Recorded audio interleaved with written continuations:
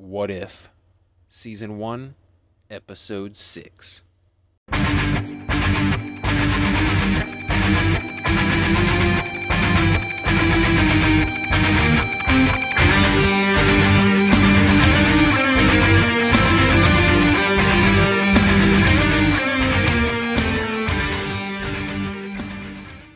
Ladies and gentlemen, welcome to Marvel Plus, the podcast devoted solely to the Disney Plus Marvel series. My name is Brett Scott, I am your host, and this is the show. Yes, sir, you heard that right, the Big Bopper, Brett Scott, coming at you. What if I was serious? What if from now on, that's just the voice that I use? Like this ridiculous radio announcer voice, and I just completely switched it up, and that was just how the show was from now on. How many of you would immediately stop listening to the show? And what if I took it even further and I talked to the guest that way?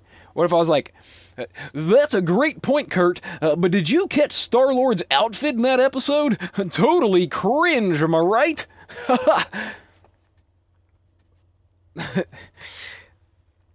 Anyway, thank you. Thank you for being here. Thank you for coming back week after week. Thank you for writing into the show and sharing your thoughts and supporting the show on Patreon. Thank you for all that you do to support me and my little Marvel-themed passion project. Seriously, if it wasn't for you guys, I probably wouldn't be doing this. Okay, that's not true. I would probably still be doing it. I mean, I'm the guy who I've been on YouTube for over a decade, and I'm still not YouTube famous, and I just keep doing it. So either I'm an extreme sadomasochist, or I just really enjoy what I do. But yeah, for sure, it's a lot more fun with all of you along for the ride. So in all sincerity, thank you. Today, we're going to talk about What If, Season 1, Episode 6. But along the way, we're going to talk about the new Hawkeye trailer. We're going to talk about the new Why the Last Man series on FX. And we're going to find out why our guest, Angry Andy Knowles, is so damn angry. All right, you know me, I don't like to waste too much time in the intro. Let's jump right in and get to know Andy Knowles from Angry Andy Reviews.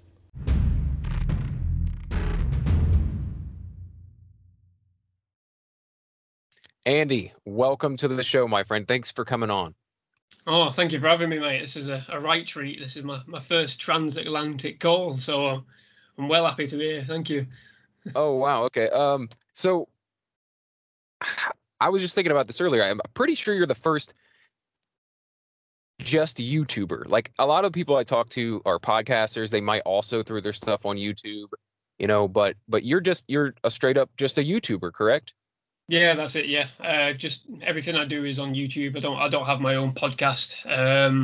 Yeah. So everything just goes through YouTube, and I share that via Twitter and Instagram, and yeah, singular focus kind of guy. Yeah. All right. So, well, your channel is called Angry Andy Reviews. So, first of all, how did you get the name? You don't seem that angry to me.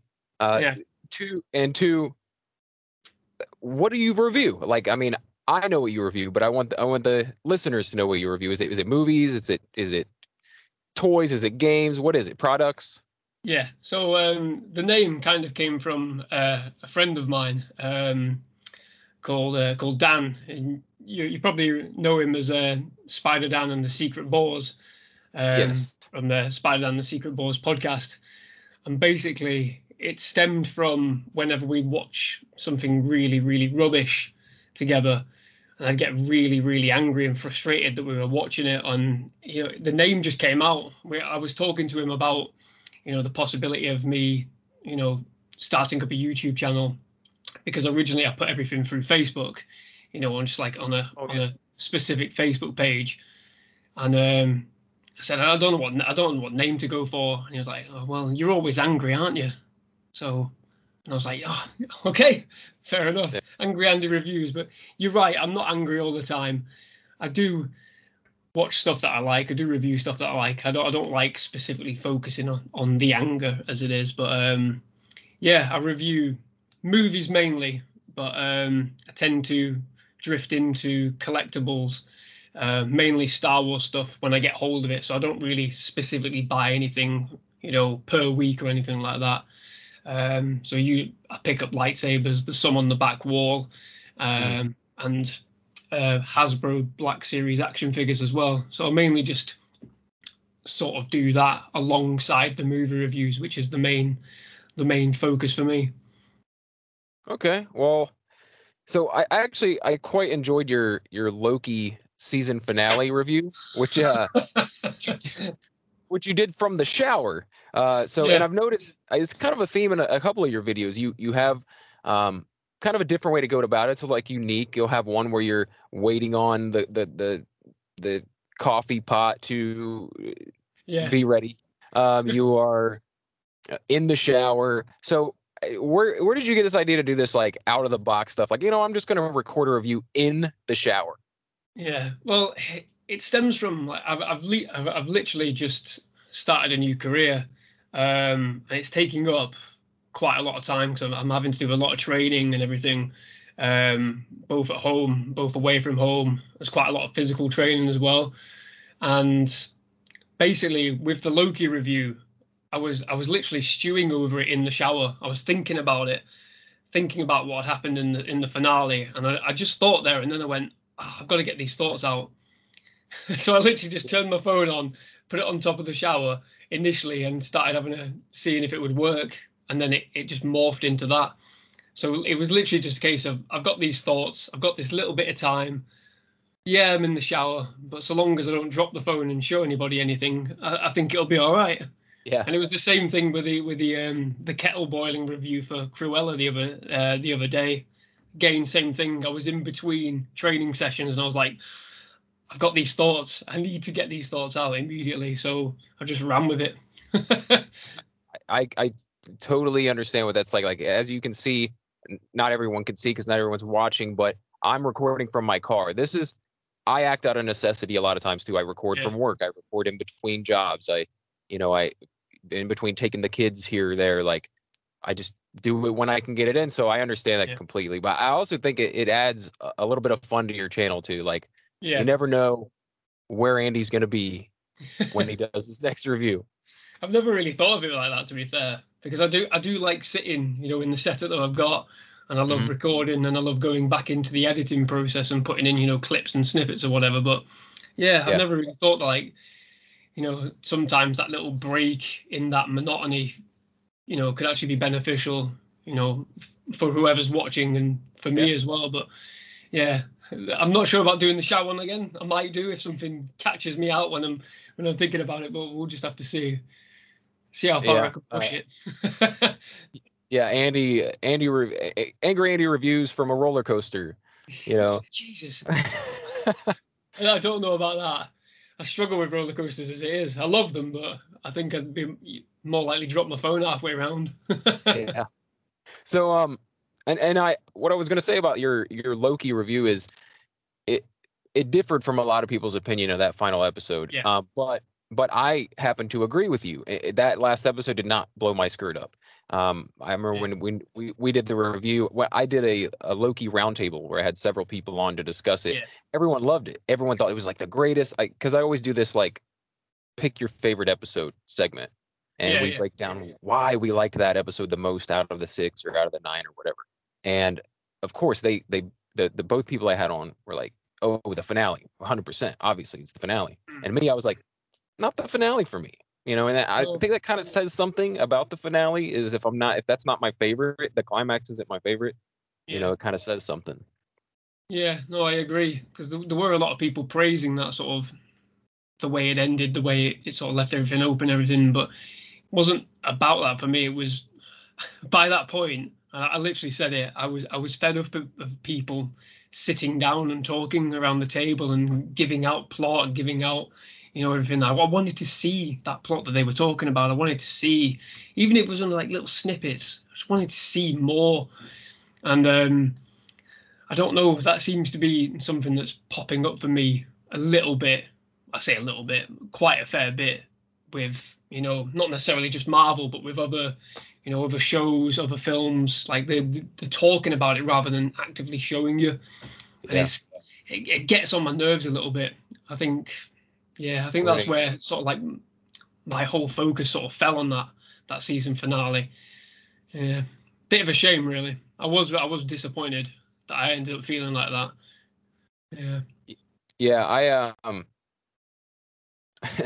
do you think it's maybe just budgetary? You think it's just the budget is why they're, talking rather than showing a lot of the stuff? I mean, it's difficult, isn't it? Because you think of budget and then you think of Marvel and you go, well, it's Marvel, it's Disney. They've got all this money in the world. They put out all these mega blockbuster films, but it could well be. It could well be. They might have just had a very set, because especially in Loki, there were a lot of effects, a lot of really detailed backdrops, which I loved. Absolutely loved some of like the sequences where they're showing you the distance, especially on the episode where they're trapped on that planet which is about to be destroyed by a moon, I think it is. It looks fantastic. So you got to think the amount of budget that went into creating those effects, creating that look, the lighting, all the extras that are in it as well.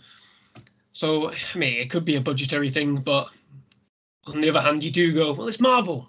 It's Loki. Yeah. Surely they should just be pumping every bit of dollar into that and just really, really, going for every single moment, especially when they're describing, the multiversal war. It didn't have to show a lot, but I wanted to see more than just plasticine figures, which I have on my shelf, just battling out on the table. I can do that at home. That's not what I want to see. Yeah.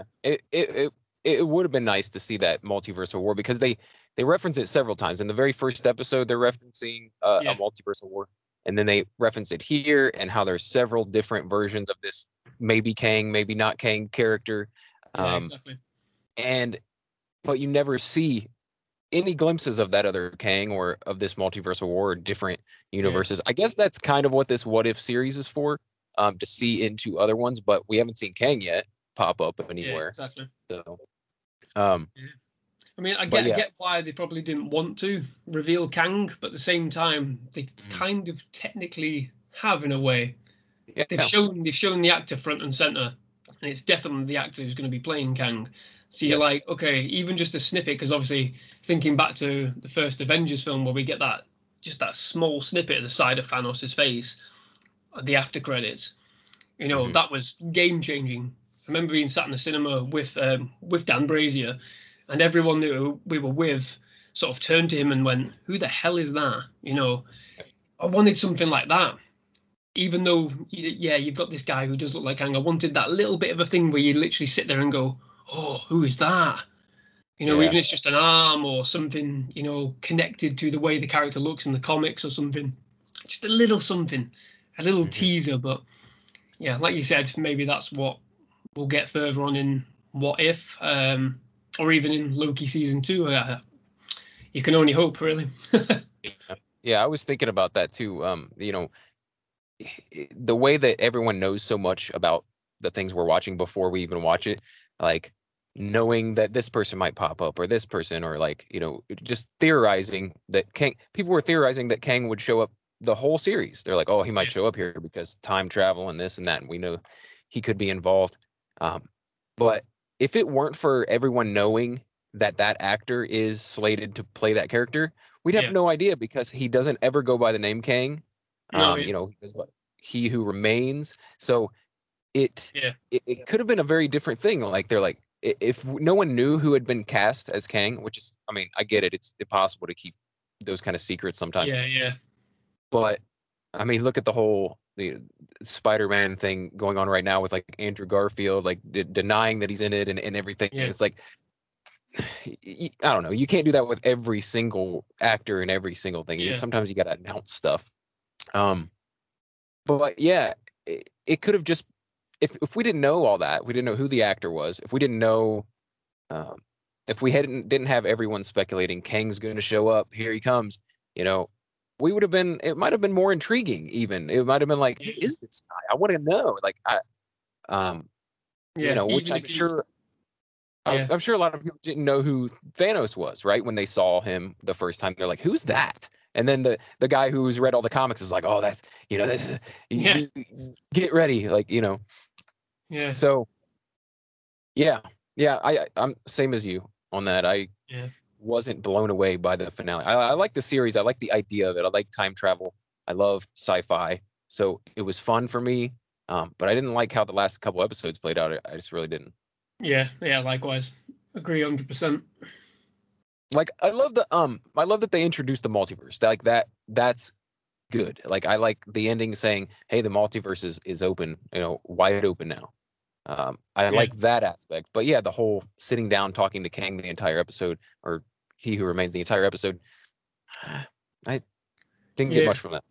yeah. Because I think with the multiverse, I think they want to set the stall out early, don't they? They really want to go, okay, you've had the Infinity War. This is what you're getting, and Yeah, this is where it's going, and whatever happens in this is whatever happens. There's going to yeah, whole multitude of different things that can happen here. So I think they wanted to get that out early, and I think it's probably a better idea that they got that out early rather than letting it all simmer and everyone going, "Oh, just come on, reveal it's happening, just tell us it's happening."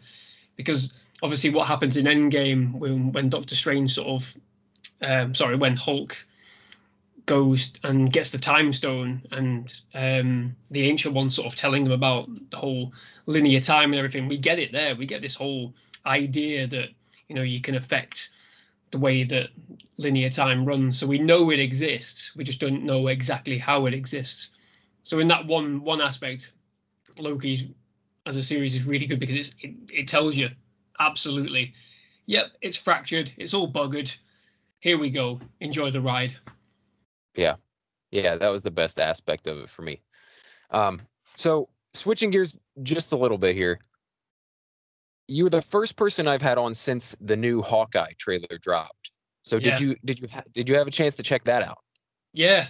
I managed to watch it on the day it came out, and yeah, really, really intriguing, really intriguing. And you know what? I absolutely love that it's set at Christmas.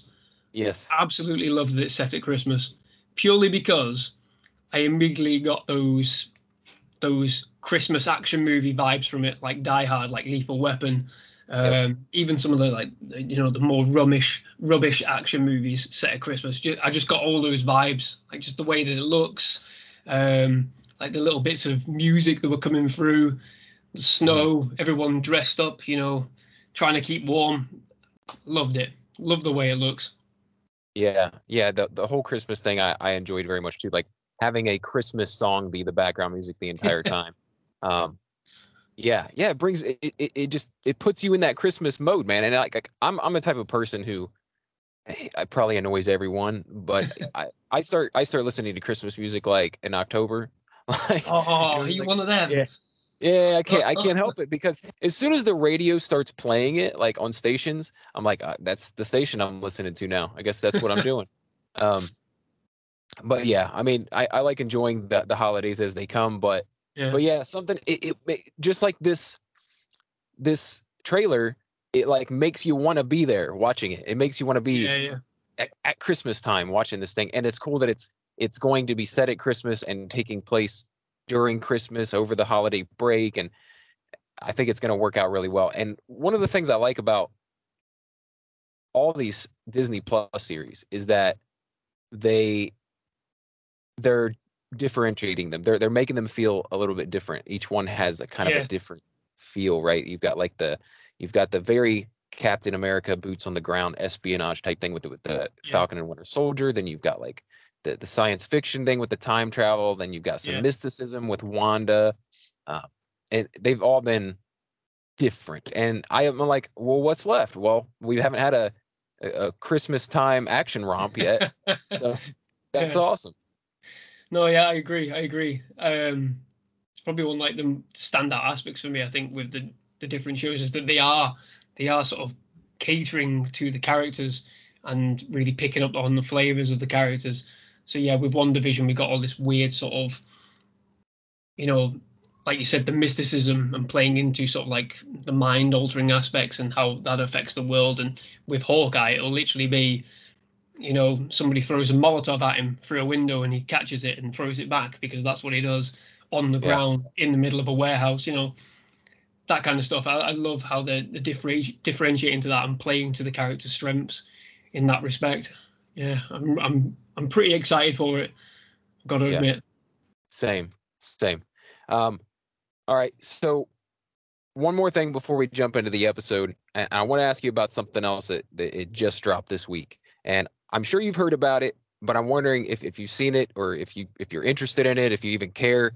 But it's Y the Last Man. They made a series on FX of Y the Last Man, and it's based on the critically acclaimed, audience acclaimed, epic 60-issue comic book series.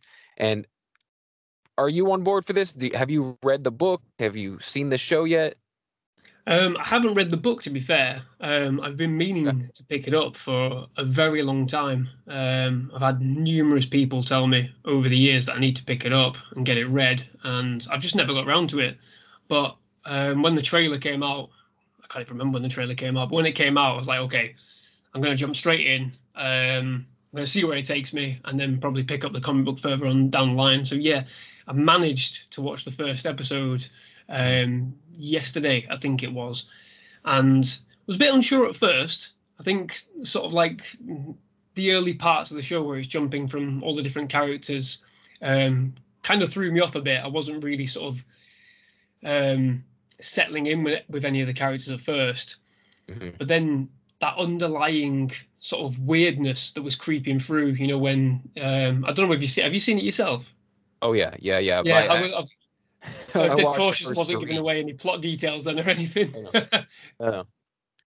Yeah. No, I know what you're saying though. Like it's building the whole time. There's this thing that you're expecting to happen the entire time. So there's like this tension building. Like when's it gonna happen? When's it gonna happen? What's interesting about this show is, and the comic book itself, is that it's one of those books that is not superhero book. It's not a, there's no one with powers going on here. This is. It's very much set in. It's for an adult. You know what I mean? It's kind of for an adult, or at least a young adult. And that gives me an in with my wife because she wants nothing to do with superheroes. She's not into the genre at all. But I can show her this show and not even tell her it's based on a comic book series. Yeah. And she's like, oh, this isn't bad. I could watch this. And I'm like, ha. It's based on a comic book, like. But slap the comic book on the table after the first episode. Bingo, I've got you. Yep. So I think I've actually got her to watch something based on a comic book now. So that's fun. Yeah, we sat and watched the first 3 back to back the first day they came out. So nice. Hopefully I can keep her into it because I'm really liking the series, really liking it. And like I said, I also have not read the book. And I've been meaning to, same as you, for years. Everyone's like, you gotta read Y, you gotta read it. And that's one of those staples that I need to read still. But once the series actually came out, I was like, you know what, I'm just gonna see what they give me, because at this point I don't want to be comparing the two. I just want to see like what's the story. I want the story to unfold. Yeah.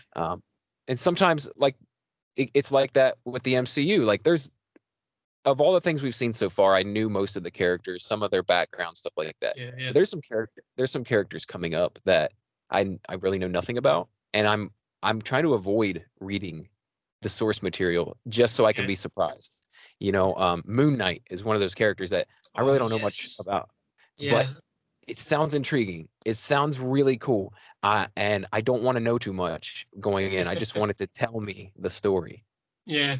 No, I agree definitely with Y, because I had no idea how they sort of get to the point where everyone has died with the Y chromosome. So that was really sort of intriguing to me, just reading sort of like the synopsis of it. And I was like, bloody hell, how are they going to do that? How are they going to showcase that? Because obviously we'd seen, similar sort of devastation with The Walking Dead, in that first season, that very first episode. And I thought they're gonna have to do something either pretty spectacular or pretty alarming, pretty distressing. And the way that it happened, I mean, I played it back a couple of times because it starts off with, you see a couple of animals, dead on the street or whatever, and then I think there's like a dog, isn't there? That you see the dog. Now I watched this first episode because I've not shown my missus yet, and I watched it just to see if there was anything to do with a dog in it. Because my missus is a bit sort of like, doesn't want to see dogs getting hurt or anything. And when that came up, I went, I can't show her this. I really can't show her this. But that was a bit unnerving. The dog sort of whimpering and everything. I was like, oh, bloody hell. They're not going to hold back here, are they? And then when it actually happens with the president and then everybody in the Pentagon, my God. My jaw was wide open. I was like, oh, and I played it back because I felt like I'd missed something because of just like the shock of seeing everything happen. So yeah, it's hooked me. It's definitely hooked me. So any of the sort of like earlier on feelings that I had of like, oh, I'm not really connecting with any of the characters at the minute, it's kind of been washed over, and I'm intrigued because of the cataclysmic event. I'm intrigued to see where those characters go from where they are in those base elements. Like with Diane Lane. Diane Lane's a brilliant actress anyway. I can't wait to see what they do with her. I really can't wait just to see where it goes. Diane Lane, that's my old lady crush. So my wife saw her pop up. She's like, "That's your old lady crush." I'm like, It is. Ever since I saw the Lonesome Dove series, where she plays this harlot, she's very young in it. She's in her 20, early 20s, maybe mid 20s, and she's just gorgeous. She's a knockout. And then she hasn't changed in years. Not much. She is like, she's basically the hottest grandma on earth. She's really attractive. To this day, I no shame here. Another thing I thought was interesting about the series too is I was wondering how they would deal with, say, the like the social elements of the series, because it's all about male, female, and like all the males die, right? Yeah. Well, they actually, I thought they navigated it pretty well to not really offend anybody, but still make it an intriguing. Okay, well, we'll make it everyone with a Y chromosome. So, just the way they handled it in the series was actually pretty clever. I think that I think they did it pretty well. Yeah, it's interesting because I was reading up on that after I watched the first episode. I think it was either the showrunner's comments or one of the director's comments, and basically how they were looking at sort of like the disparities of women working in key sectors like in power plants or in truck driving or anything. And it was interesting sort of like reading that alongside knowing that all these men have died and how that will shape the world in itself. So I agree. They've sort of navigated, because I've only seen the first episode. I don't know what happens in episode 2 or 3, but it's interesting for me with that in mind to sort of look out for those bits and pieces to see where it goes, what transpires. Because I'm assuming, I'm just guessing purely because they say in the episode that Air Force 2 has gone down with the vice president on and everything. So I'm guessing that Diane Lane probably becomes president, maybe. That's just a little bit of I'm throwing that up in the air because obviously she's in amongst everything that's going on. She's a congresswoman, so I don't really know American politics that well, so forgive me if I do get something wrong, but I'm just guessing that might happen, because I was thinking about that Kiefer Sutherland series where everyone gets killed and what happens there, and he gets promoted to president. So yeah, it's really, really, really, really interesting for me going forward. I can't wait to watch next couple of episodes. We're slaves to Disney Plus over here, so waiting for them to air on Disney Plus. So yeah, pretty good, pretty exciting. But just going back to what you were saying about not knowing anything, I agree again with what you said with the Marvel stuff. Because when Guardians of the Galaxy came out, knew nothing about it, and at the time, that became, that sailed. Nobody knew anything about them, and it absolutely skyrocketed. Everyone fell in love with the characters because they were that bizarre, but yet they had, key human elements into them. So, hopefully with these new characters they're bringing out, like you said, Moon Knight, even the Eternals, I'm hoping they really focus in on those human aspects, those emotional aspects that bring everyone together, and make them stand out as good characters. Yeah. Yeah. Yeah. Same with like Guardians of the Galaxy. I feel like that's a really good one that doesn't, the first film at least, doesn't connect too much to the rest of the MCU. Yeah. You can really show anyone as a standalone film, and it just be this awesome, sci-fi film. Yeah. Yeah. I mean, the key point is that they focused on the characters. Yeah. And that's where it wins. They focused on the characters. They made a tree lovable, a walking tree lovable. You didn't really fall in love with the trees or the Ents in Lord of the Rings, Right. but you fell in love with Groot, and he can only say one word. And it's the skill of writing those characters. If they can do that with any of these new characters going forward, like Moon Knight, like the Eternals, then I'm sure there'll be another winner somewhere further down the line. Yeah, no, that's one of the things that, and I know people harp on the fact that the MCU is so formulaic and they follow this formula and that's what they do, and that's what works. But I think, to me, that is what makes the MCU so interesting, is the characters, right? And yeah, absolutely. they're very different. They are not all formulaic. They have very different personalities, and they're written very well. So that's what keeps me coming back. Like, even if every movie ended almost the exact same way, if you got different characters interacting, differently throughout. I mean, that's why people watch soap operas. You know what I mean? Exactly. Yeah, because the storylines in soap operas are so formulaic. We get them over here, Coronation Street and EastEnders. They're as formulaic as you can get. Like, they're as formulaic as putting one Lego brick on top of another one, and again and again and again. But people just come back for the characters. And the thing with soap operas, I don't know whether it's the same over in America, but in the UK, people fundamentally believe these characters are real people. Like, they literally believe they are real people. And there must be something in those characters, like the way they're written, the way they're shown. If people believe in them, then surely that's good writing. Surely that's good characterization.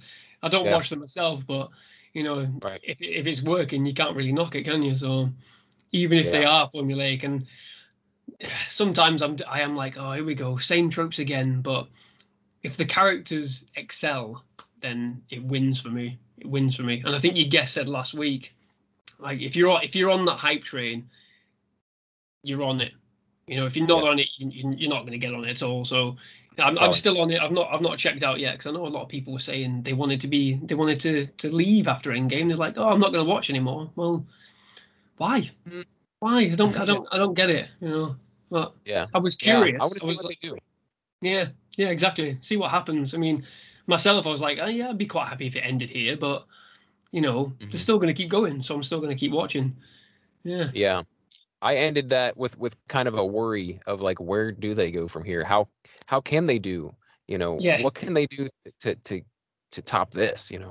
Or even be on par with this? So and people forget, though, that those characters that they took to mainstream status are all like B and C level Marvel characters. They weren't they weren't Wolverine. They weren't these big mainstays, and they made them household names. Like, it's insane. So it's interesting, and I'm looking forward to what they do next, because it was the first time there was any doubt. Like, after Endgame, was like, man, I don't know if they can keep this thing going after that.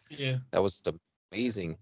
And but now I'm just like, let's see, because so far it's building up to be a pretty intriguing ride. It's going to be fun. Exactly. Yeah, and even with, like, 'cause I've not exactly been enamored by Black Widow or Shang-Chi, to tell you the truth. Even some of these new Marvel shows, I wasn't totally enamored with Falcon Winter Soldier, but there's still that element there for me, like you said earlier, of the intrigue. It's the intrigue that's that's really, really driving me, because I want to see how far they do push this multiverse, how far they do push all these characters mixing in, or things going wrong, and You know, we're probably going to talk about it shortly, but the What If episode with Doctor Strange, what happened in that episode completely was spectacular. It's that kind of stuff that I want to see. I want to see, you know, when things are going wrong, you know, and how that affects, you know, how that has wider implications for characters, or, you know, spawns new characters, or blends different universes together and causes more chaos. That's what's driving me through, I think, even though these, you know, obviously Shang-Chi, it's the first film, it's going to be a bit more formulaic. But, you know, what comes after that, I'm hoping really sort of drives it forward. And what we saw at the end of Shang-Chi, sort of like the end credits bit, was, you know, all those seeds were just placed, and it just made me go, oh, bloody hell, it's happening. It's all going to go off. So Yeah. And it brought you back to that feeling you would get after each Marvel film when you saw that end credit scene, and you're like, oh, what does that mean? What does this mean? You know? So it felt good to be back in that space again with a new film. So at least it, whether you liked it or not, it's like Black Widow was a prequel film, introducing new characters, which I rather enjoy the new characters that they've introduced. But like Shang-Chi was the first new thing we got. This is like absolutely. The first. This is it, kicking it off, and just to have that feeling again is great. You know. I loved how it came across, Shang-Chi. Because I'm a big sort of martial arts movie fan, so all of that for me was it was working perfectly. I absolutely loved it. Which is why I sort of drifted off with the latter half of the film when it went into sort of like the CGI mystical sort of realm thing. Because I was like, oh no, just take me back to the bus with the fight on the bus. Take me back to the scaffolding fight, because that was the best part for me. Because they're literally, you know, fighting real people in real environments, you know, with real world stakes. You know, if he falls off, he's dead. If that bus crashes and they haven't saved it, you know, they haven't, you know, beat the bad guys, they're all dead. You know, that was the kind of stuff I was like at the edge of my seat with. So yeah, I was hoping they'd stick the landing with that, but they didn't. But, you know, again, that makes me think of what comes in the future. What's he going to be like when he's going toe to toe with somebody who's a lot more powerful than him? You know, how is he going to meld all this, you know, this kung fu, this martial arts? How is he going to bring that to the table? And that's pretty exciting for me, regardless of the fact that, you know, I didn't really like the end of the film. I'm still pretty excited about where it goes for him and what he can do. Yeah. Same, dude. Now, I had a feeling this was going to happen. We're both talkers, and so we're 35 minutes in. We have not gotten to the episode. No, 35 minutes. So that's what I'm trying. No. I'm trying something new with this show, honestly, and I'm trying to just let the conversation go where it goes. Yeah. And so, you know, when we get to the episode, we get to the episode. However long we spend on it, we spend on it. So, but I just enjoy that talking about one series can take us everywhere. It's fantastic. So jumping into the series now, finally, what did you think kind of overall? Because going into this episode, coming from last week, coming from the last couple episodes, for me, it was a bit of a taking a step back. It was a bit of a, they were like building. They're like, you know, how can you get better? And then the next week it did get better. It got more dark and more crazy. Eventually it had to simmer back down for an episode or two, right? What did you think? Yeah, I agree. I felt this was really quite flat compared to, so like the pinnacle for the series for me is that Doctor Strange episode. Purely because of what happened. He destroys the entire universe. I mean, bloody hell, you can't get bigger than that, to be fair. But yeah, it kind of like, it just fell flat. I didn't really find any moment in this episode where I went, that's great, that's brilliant, that's really clever. Yeah, it's hard, really. I was trying to think about it, like really sort of in depth about, you know, where it goes, why it changes so drastically. And the main takeaway for me, I think, really is that there was an opportunity for Killmonger to sort of be challenged, you know, in terms of his thought process, where he goes mentally, with his plan. I thought they might do a bit more on his struggle, like an internal struggle. Yeah. Ultimately he is driven by this desire to get back to Wakanda, to take over Wakanda at any means necessary. But I wanted and I hoped that was what they were going to do. They were going to focus more on, because he saves Tony, somebody who is, possibly conflicted with his own methods, which they did hint at the start, but then they kind of overran it completely.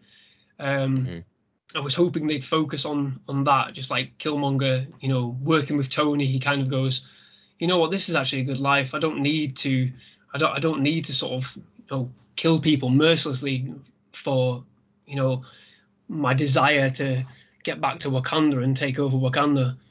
But where I realized they weren't going to do that was literally when I think it's when Tony Stark is back and he says, I saw my own weapons killing Americans, so what we're going to do is we're going to build better weapons, bigger weapons, and we're going to kill everyone. And I thought, okay, this is part of Killmonger's plan. He wants Tony to build these bigger weapons. He wants him to create something which is going to help him get there. And there's no hope for him. And even when they were constructing sort of like the big mech suit, I thought, come on, there's got to be a moment here where he goes, oh, this is too much.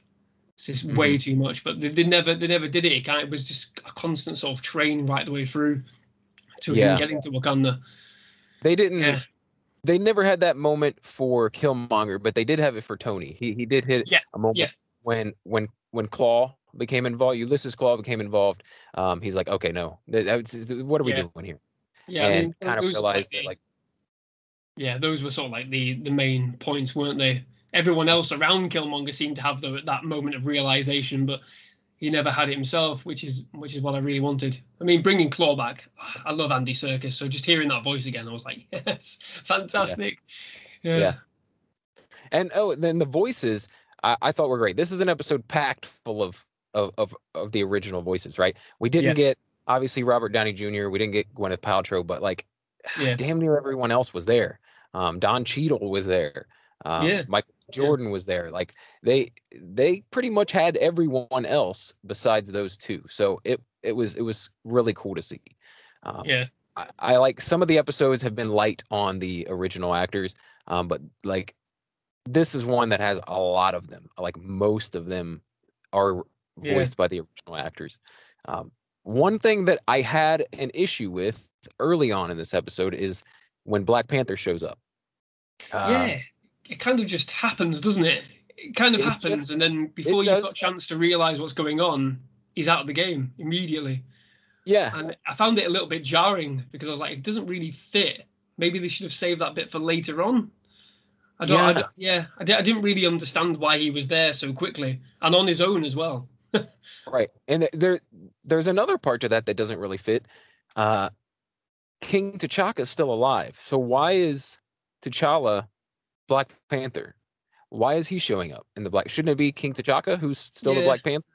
Also, it's a little early. Like, he didn't take up the mantle of Black Panther until his father died, and he was going to get revenge on the Winter Soldier. Like, that was the whole plot. That happens much later.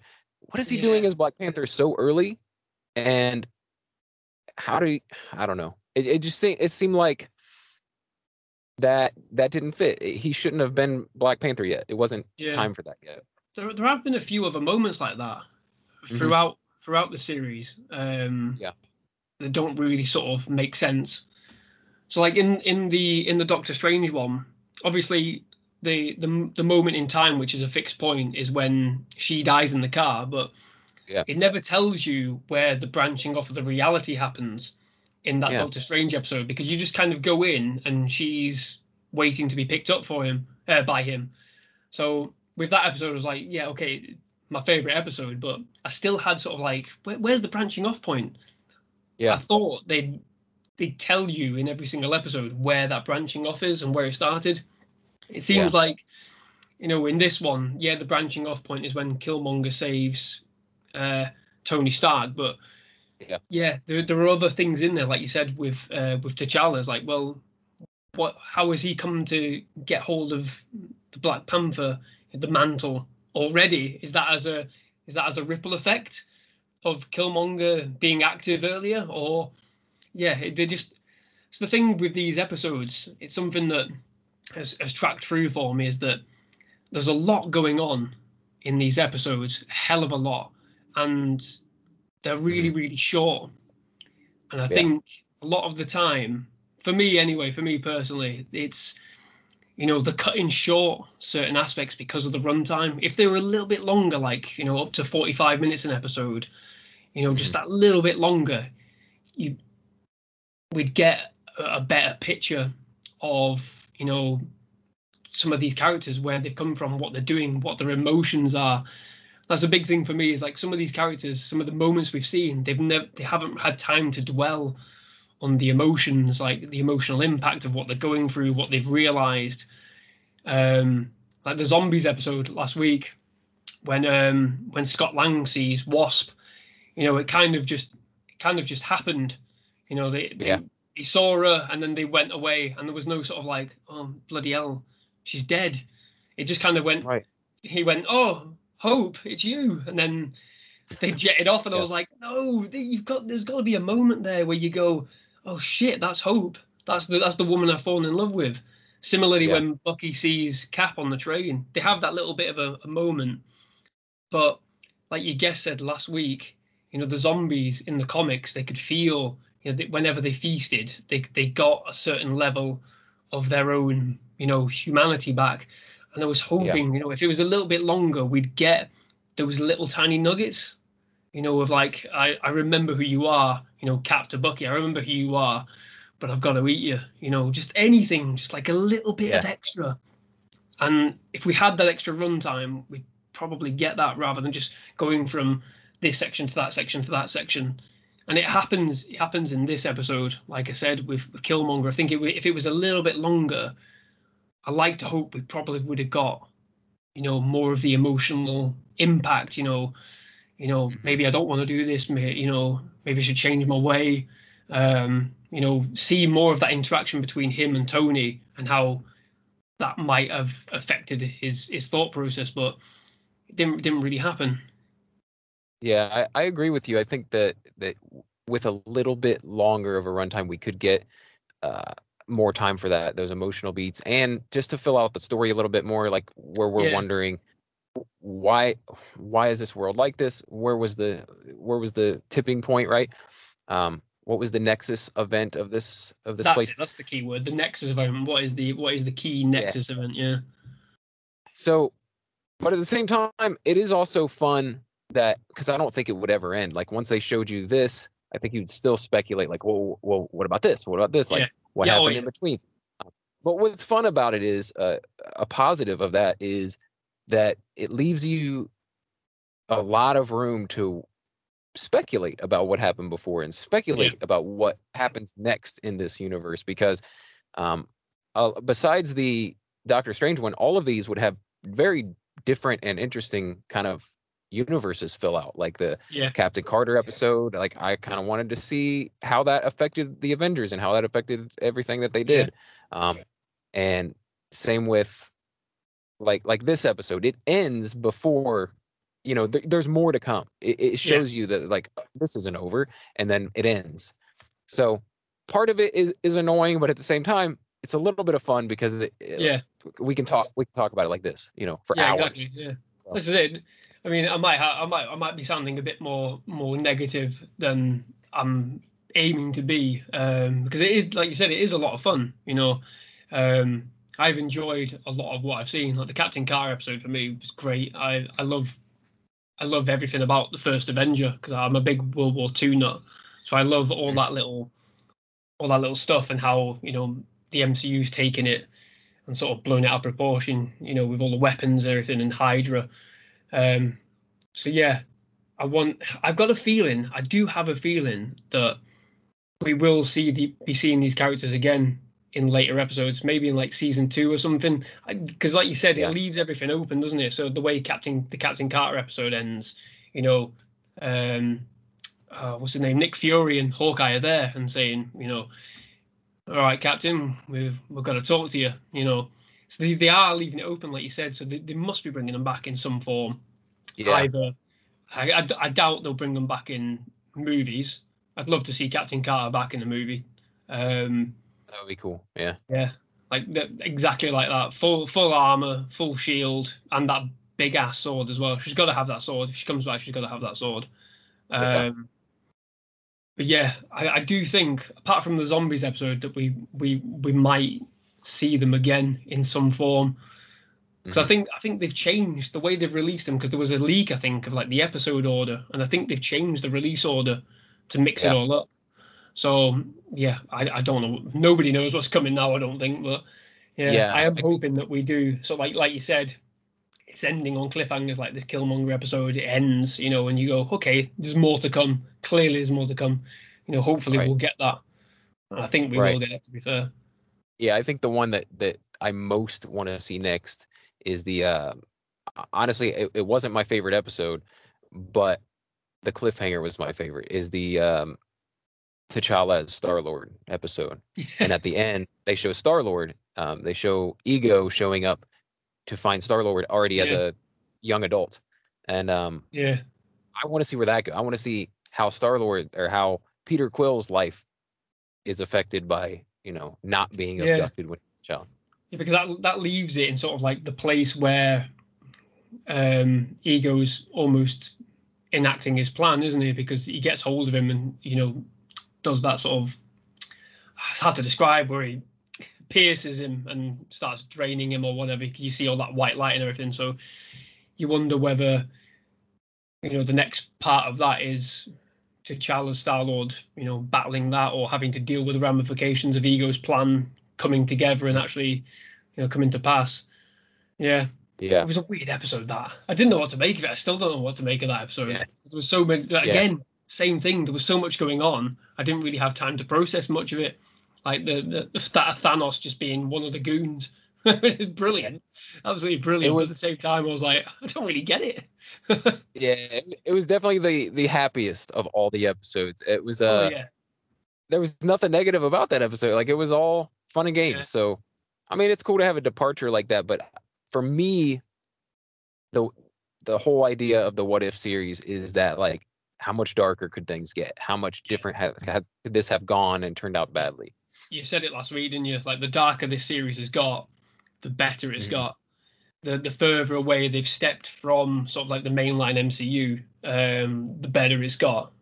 They're focusing on, more of the side characters and how like a single moment for that side character can have an effect on the entire universe. I think that's what I want to see more of. Even I'd take an episode on Happy Hogan. If Happy Hogan, something just happened to him, how that would Yeah, drastically affect, Spider-Man, for example, or yeah, just some smaller characters from from the Hulk film with Edward Norton in. Just try that, see what goes there. yeah, If it was Betty Brant Betty Ross, sorry, not Betty Brant, Betty yeah, Ross, who became the Hulk or something like that, just fiddle around with that, go a little bit, a bit weirder with it, because that's what I wanted from this series. I just wanted something just that little bit more weird, and I know it's hard because with Marvel, because obviously they've got this abundance of characters, but if they reveal something, that almost becomes the definitive version of that character. So if they did reveal Gambit in a multi-universe, that would become the MCU version of it, even if it was, oh no, this is just a branch off What If. They can't right. really do it. Likewise, they wouldn't be able to, reveal Moon Knight too early, I don't think, at this point, because everyone will go, well, that's Moon Knight. Well, no, because we've got this main series that's going to be debuting next year. No, yeah, but in What If he looked like that? It would. Yeah, I understand why they can't sort of go completely crazy, which is a bit of a shame. But hopefully, as time goes on, they might be able to. yeah, yeah. They might. I mean, they definitely did it with Kang, right? They showed this different version first. Yeah. Um, and that does make it a bit confusing, especially. I don't think there's any casual fans left, like watching this stuff. But No, if you were I don't think either. if if you were just a casual fan, though, or even just like a little more than normally interested fan, um, it might be a little confusing that you met this guy and then he's completely different the next time you see him, you know. Yeah. But that's the whole multiverse thing. So Yeah. I'm here for it. I think this kind of does leave all the casual fans in the wind. Like Yeah. now that we're doing this multiverse, it's like it's a little too inside baseball to like, Yeah. you know, it's like they come in and they're like, what's going on? All these jokes are inside jokes. I don't get anything. Yeah. You know, It's so it's gonna be tough. it's purposely niche for hardcore fans, isn't it? I mean, Yeah. there's even been a couple of moments where I've gone, oh, I didn't get that reference. I did like the reverse of Yeah. Captain America. I didn't get that reference, but then Yeah. reading through everything at the end, I've been like, okay, yeah, I get I get what they mean. But yeah, you're right. If you're even just slightly outside of the orbit, you ain't gonna get most of this stuff. Yeah. Yeah. So circling back to this episode a little bit, what I thought, one thing I thought was kind of clever, was the way that Killmonger infiltrates Wakanda. He still used the same trope of like bringing the body of Ulysses Claw, but Yeah. he went through all of this. Like the entire episode was him getting these mechanized, these giant war robots built, right? Yeah. And it turned out that was all a farce. Like that was all to be an enemy for him to defeat. Like that Yeah. was pretty clever. Rather than using, I was thinking, yeah, they're going to use these to infiltrate Wakanda because it's so hard to infiltrate. Yeah. But using it where he goes to Wakanda first and he's there to defend them against these giant robots. That was really clever. I thought that was pretty cool. Like I wasn't expecting it to switch around like that. Yeah. So I thought, if nothing else was super clever in the episode, that part caught me off guard. I was like, oh, okay, Yeah. that's where they're going with this. So where he can actually be the savior and actually get the Black Panther mantle, Yeah. instead of just going in and taking over. They're Yeah. actually supporting him. So I thought that was a cool little twist on it that I wasn't expecting. I thought it was about to be like, oh, this is all out war. We're gonna go in and bust in and take over. Yeah. But no, yeah, he used it all as so that he and the Wakandans would have a common enemy. I thought that was really cool. Yeah. Yeah. It sort of emphasized how clever he is. I mean, we got a little taste of that in the film. About how clever he is, how he can manipulate all these other forces around him. But yeah, you're right. It was really, really smart, like using that as like a subterfuge in order to gain everyone's trust. Obviously, Shuri at the end doesn't trust him at all. Yeah. But you've got to have that little bit of doubt in there, don't you? But yeah, you're right, because I turned to the missus when they were building the mech suit, and I thought, yeah, he's going to use that to blast through Wakanda's defenses. They're going to make thousands of them blast through Wakanda's defenses, like we saw in Infinity War. A very similar setup. Just go for it, guns blazing, and then he'll just rule over a burnt kingdom. But yeah, I really enjoyed that sort of like that twist on it, like leading the charge, leading the vanguard, jumping on those huge rhinos and plowing through, because they showed it with the other characters that were in the battle as well. They looked at him, saw him going through it, and thought, oh, this is it. We'll follow him. We'll do exactly what he's doing. And everyone sort of rallied around him.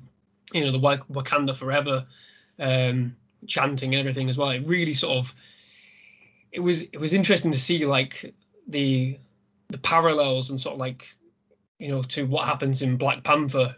When they're rallying together. And what I liked as well is that in Black Panther, the main battle takes place in day. In this one, it's at night. So there is still that element of like, yeah, this is all part of his plan. It's really dark. He's hiding something, but everyone's still rallying around him. Just a little sort of like visual sort of cue for me. That I was like, yeah, it's entirely different what he's doing. But yeah, I agree. Really, really clever. Yeah, and what another thing I liked is that it worked out. He was able to kill T'Challa, straight up kill him in this, and then still have the trust of all the Wakanda people. Like they had no idea he had killed. So he got to be this super bad guy and Yeah. then go in there and have them love him. They Yeah. loved him. He They're like, played oh, that he's our really well. savior. Yeah, Yeah. he played that really well. I like how they sort of because he sort of pinned the blame on Rhodey, didn't he? Like they killed each other kind of thing. I really Mhm. like that. That's a very Shakespearean sort of way of doing Yeah. things, you know. And then you had Ulysses Claw come out and go, "Oh, what have you done?" Which is, you know, Yeah. as soon as Claw came out of the darkness and I knew he'd seen it, I was like, "Yeah, Claw's dead again. They're gonna kill Claw again, exactly the Yep. same way." But yeah, that was really, really clever. That I suppose that's why they brought T'Challa in so early. They needed that sort of like, you know, pitting the war against, you know, the US and Wakanda and using Yeah. that as a cover, you know, to initiate his plan, make it seem like the real enemy is the US and not him. Yeah, Mhm. really, really smart. I like that bit with Rhodey because I was like, what are they gonna do here? Obviously, everything's here, all the vibranium's here. You know, surely it's just gonna fall apart. Yeah. But they played it brilliantly. Yeah. I liked how, see, and as I said in the beginning, this is to me a step down episode, but that doesn't mean it's bad. I Yeah, still yeah, exactly. still Yeah, enjoyed it. The action in it's really great. A lot of like fighting action going on in this, yeah, and then, you know, obviously that twist was probably the best part for me of like the mm, way he did it. Um, but another cool thing is at the end, it leaves a lot of speculation. Like, man, like how far does this thing go? Because, yeah, you know, Shuri and Pepper are on the case. You know, they're going to try to yeah, right the wrongs and out him for who he is. Um, but in the meantime, it's like the U.S. government is trying to infiltrate Wakanda. Um, yeah, how does this look on a world stage? Like, I was thinking about that. Like, okay, first you could say maybe the Americans could manipulate it to look like they were the good guys, right? yeah, Um, we've kind of done that a lot of times. So I'm like, how could they make it like, oh, Wakanda did something wrong to us, now we have to go there and yeah, infiltrate? Um, and then they said like, oh, they killed Tony Stark, so now we have to yeah, go get a revenge. It's very reminiscent of like 9/11 stuff. Like, that's the vibes I got from it. Like, hey, we have to rally together and yeah, go to this far off land and get the bad guys, right? yeah, and definitely, yeah, and then on the Wakandan side, you know, it looks like to them, they're their own heroes. They have yeah, no idea that anything wrong happened. Like, that yeah, Killmonger's a bad guy. They think he's great. So there's that, and there's, how does the rest of the world see this? Do they see it as like the American aggressors, or do they see it as, you know, the Wakandans are the bad guys? yeah, Can the U.S. frame it in a way that makes the world go, oh, those are bad actors over there? yeah, Um, it's interesting to see, and like, how far does that go? Does this become bigger? Do other people get involved in this yeah, war? You know, yeah. It's so interesting. Yeah, I didn't really think of it like that at first, but you're right because there was all those moments where T'Chaka's talking to the UN. I think it is. You only see it dead briefly, but yeah, they're dealing with the ramifications of what happened with Rhodey and his son. So you get a little bit of snippet with that on the news about, you know, what's happening, how it's being perceived. Um, but yeah, you're right. It is I feel kind of bad about saying that it felt flat because there are all these interesting sort of yeah. tidbits that you can expand on that I hope they expand on.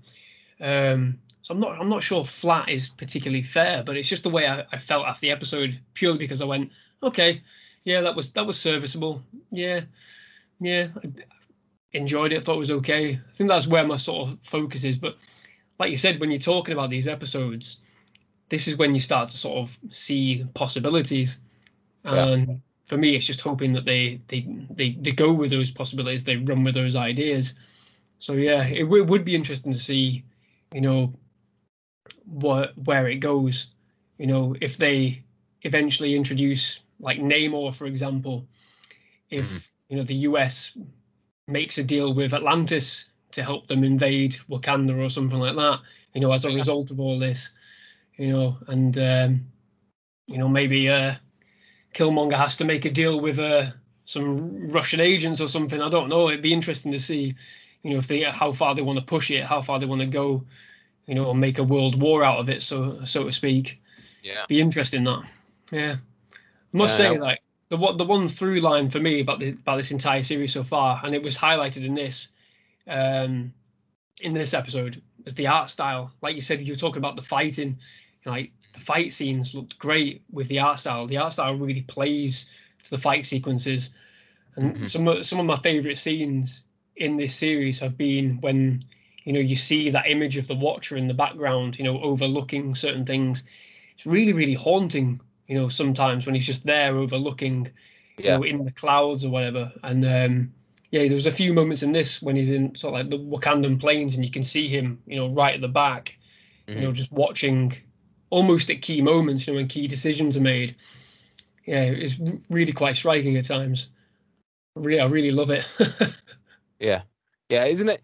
So that's I think that's my favorite thing about doing this podcast is that you watch an episode. Sometimes it's like, it was all right, but then you get to talking about it, and you dig a little deeper, and you're like, that was actually a little better than I initially thought it was. Like, the more you talk about it, sometimes, and sometimes the opposite. Sometimes the more you talk about it, you're like, I guess it wasn't that good, That tends to happen quite a lot with me when I'm talking to a few people. I'm like, oh no, somebody picked something out, and they realize, and you go, oh, that didn't work, and then kind of snowball effects, and you go, oh, what have I done here? I've just ruined this entire film for me, or this entire series. But yeah, I think everyone has differing opinions on this series, don't they? Like, the good thing about picking and having different stories each week is that there's something for everybody, isn't there? So, like I said at the start, I really latched onto the Captain Carter episode. Wasn't the best, but there were the imagery in it, some of the things that were in it, like her use of a sword and the shield and everything, really, really grabbed me. The Doctor Strange episode really grabbed me because of just the sheer fact that the universe is destroyed. There is something for everybody in this series, which I think is the best thing about it. Yeah, and I think it's going to make for an interesting. I usually do a roundtable discussion at the end of each series. Like, I'll do all the episodes individual, and then I do a roundtable where I bring back a couple of the people who were on the episodes, the individual episodes, and we discuss it now that it's all over. I think this is going to be one of the better ones to do this with, because we might have very different ideas of what the best episode was, what the worst episode was, who's the favorite alternate character, it leads a lot more for like individuals that have a lot of different opinions, like wildly different opinions. Whereas like I said in the Loki series, most of the people like the finale the most, right? I was the only Whereas I feel like a series like this, you might get this guy likes this one likes this one completely disagrees, he hated that one. I think it's going to be fun to talk about like that because of that. There's something for everyone, and there's going to be something in there that also that everyone doesn't like very much. So I think it's interesting because I was looking at the episode list on IMDb, and they've already got them like graded, right? Like each episode. And the Captain Carter episode, I think we're all pretty on the money with where people are with these series with these episodes, because the first episode, Captain Carter, and this episode were both 7.1s, which is the lower end. And then the rest of the episode are in the upper eights. So with, I think, Zombies and the Doctor Strange episode, I'm pretty sure are on the same level. And then these two are the least liked. It's still good. It's 7.1. But not as high as the other ones. Not as high rated as the other ones. So yeah, you're right. Yeah. I think our fingers on the screen. Yeah. Yeah, Doctor Strange is at 9, a solid 9. Okay. What it's on 8.1. Yeah. I agree with that 100%. I think the Doctor Strange episode for me was my favorite too. Like we were saying a minute ago, how you feel right after the episode. It might change, but like when I finished that episode, I'm like, that's the best one. Like that, Yeah. I don't know if they're gonna be able to top this, just because it was so, he destroyed the entire universe. Yeah. You can't get much like crazier than that. Like Yeah. what? That's insane.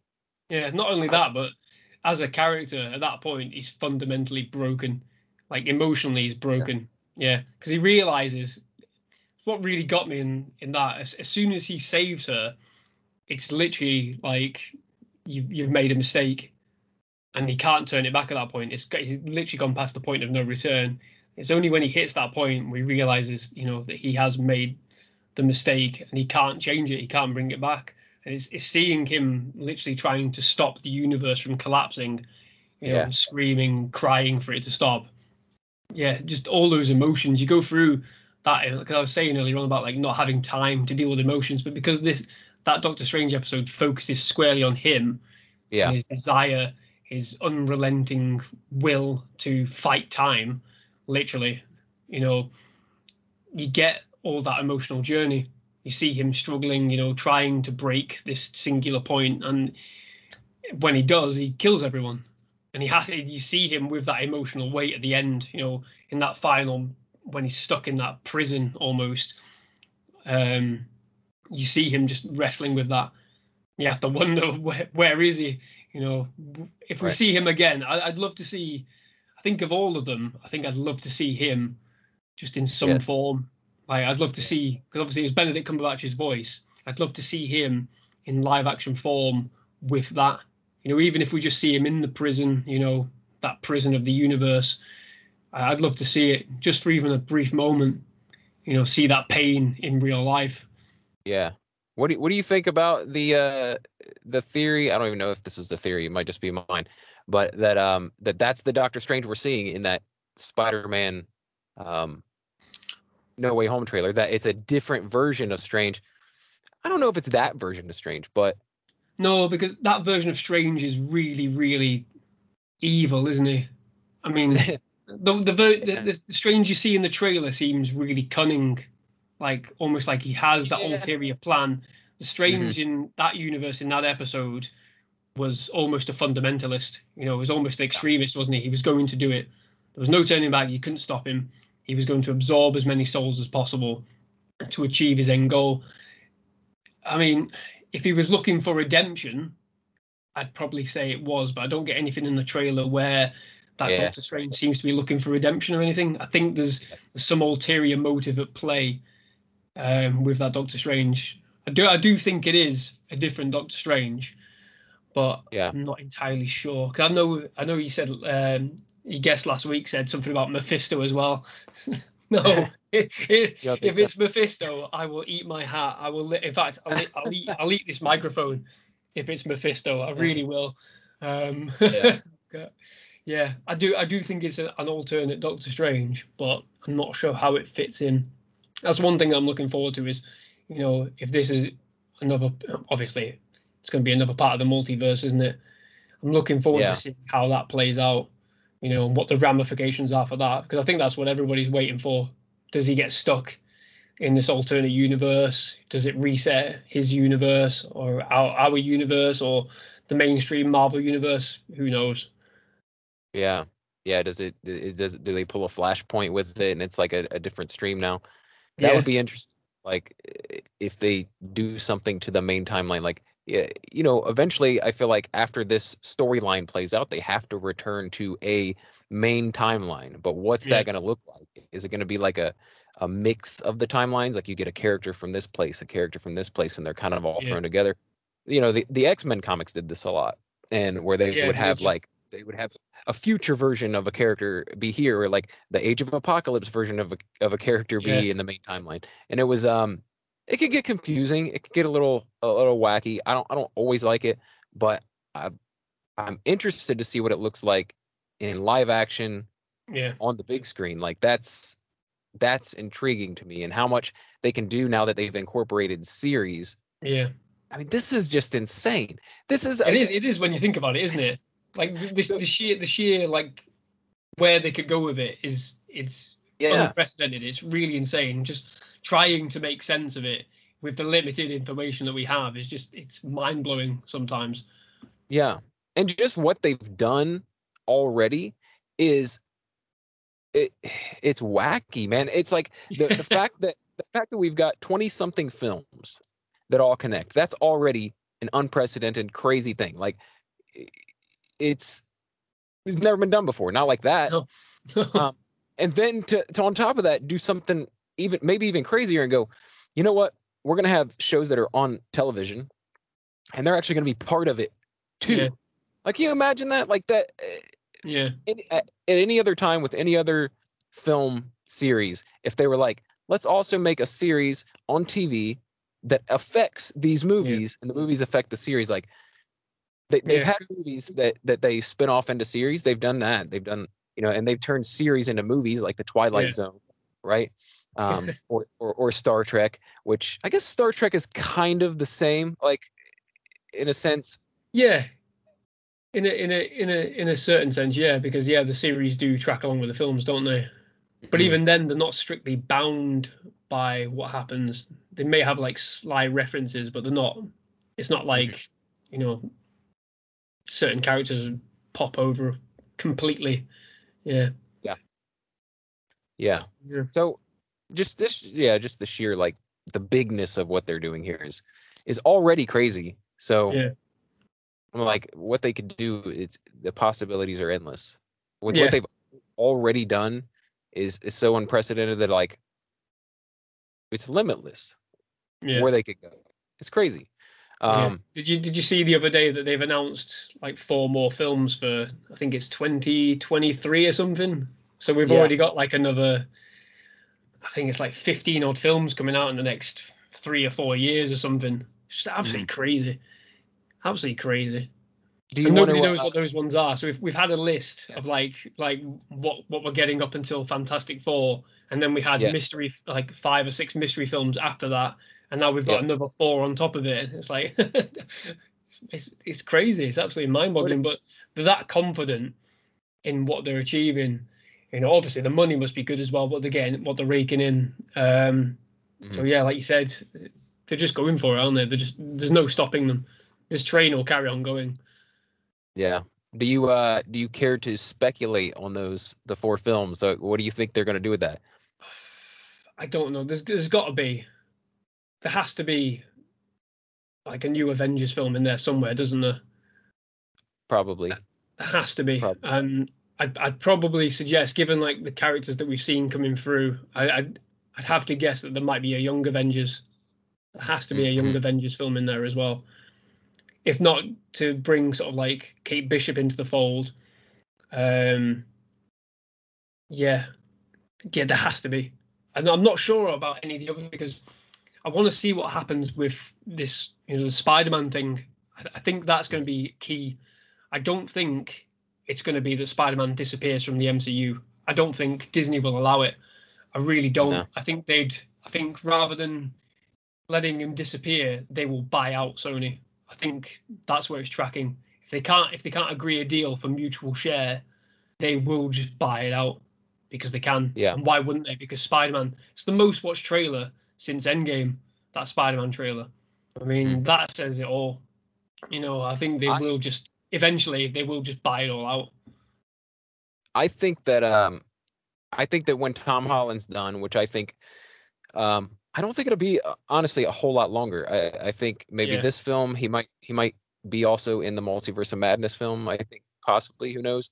And I guess they could eke out one more Tom Holland Spider-Man film, but I'm thinking that eventually they're going to introduce Miles Morales. Like that's and so that's something they could do with it. This is a perfect opportunity to bring him in and usher Tom Holland out and have people be okay with it. Like, you know what I mean? Definitely. And Disney will want to be the spearhead of that. They won't want Sony to be the spearhead of that. Disney will want that poster up.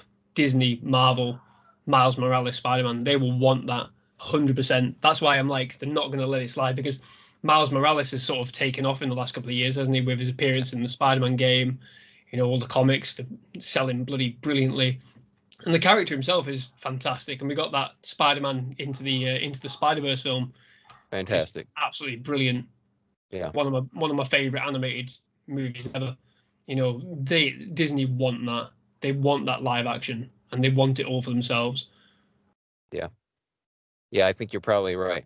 I think they will end up buying. If they're going to buy all of 20th Century Fox the way they did, I think that they'll have no problem buying out Yeah, yeah, at least that character from yeah, Sony and saying, "Hey, we want that yeah. character back. We'll pay out the nose for it." So, um, yeah, who knows? Who knows? Um, Andy, this has been awesome, dude. It has. It's been a really great discussion. Yeah, Yeah, it's been really, really I great. think I'm gonna have you back for that roundtable that I was talking about. If you're Yeah, interested in coming back, I'd like to set that up. absolutely. But yeah, I had a great time talking with you. Just Yeah, conversational chemistry is it's not always there, but I feel like it's there yeah, today. I felt like yeah. a good conversation. That's always my bag. I love nothing more than a good discussion. I really do. I love a good discourse on anything. Yeah, And absolutely. you know, just the fact that we were able to talk for over 30 minutes before we even got into the episode. I don't know. Some people might be annoyed by that, but I'm telling you, it says something. It says Yeah, something. So I enjoyed it very much. I hope that the people listening enjoyed it. yeah. And I I can't do as wait to well. talk. I can't wait to talk to you again, man. Yeah, thank you very much. I can't wait to talk to you again as well. It's been really great. Thank you very much for having me on. Like I said, my first transatlantic discussion. It's been really great.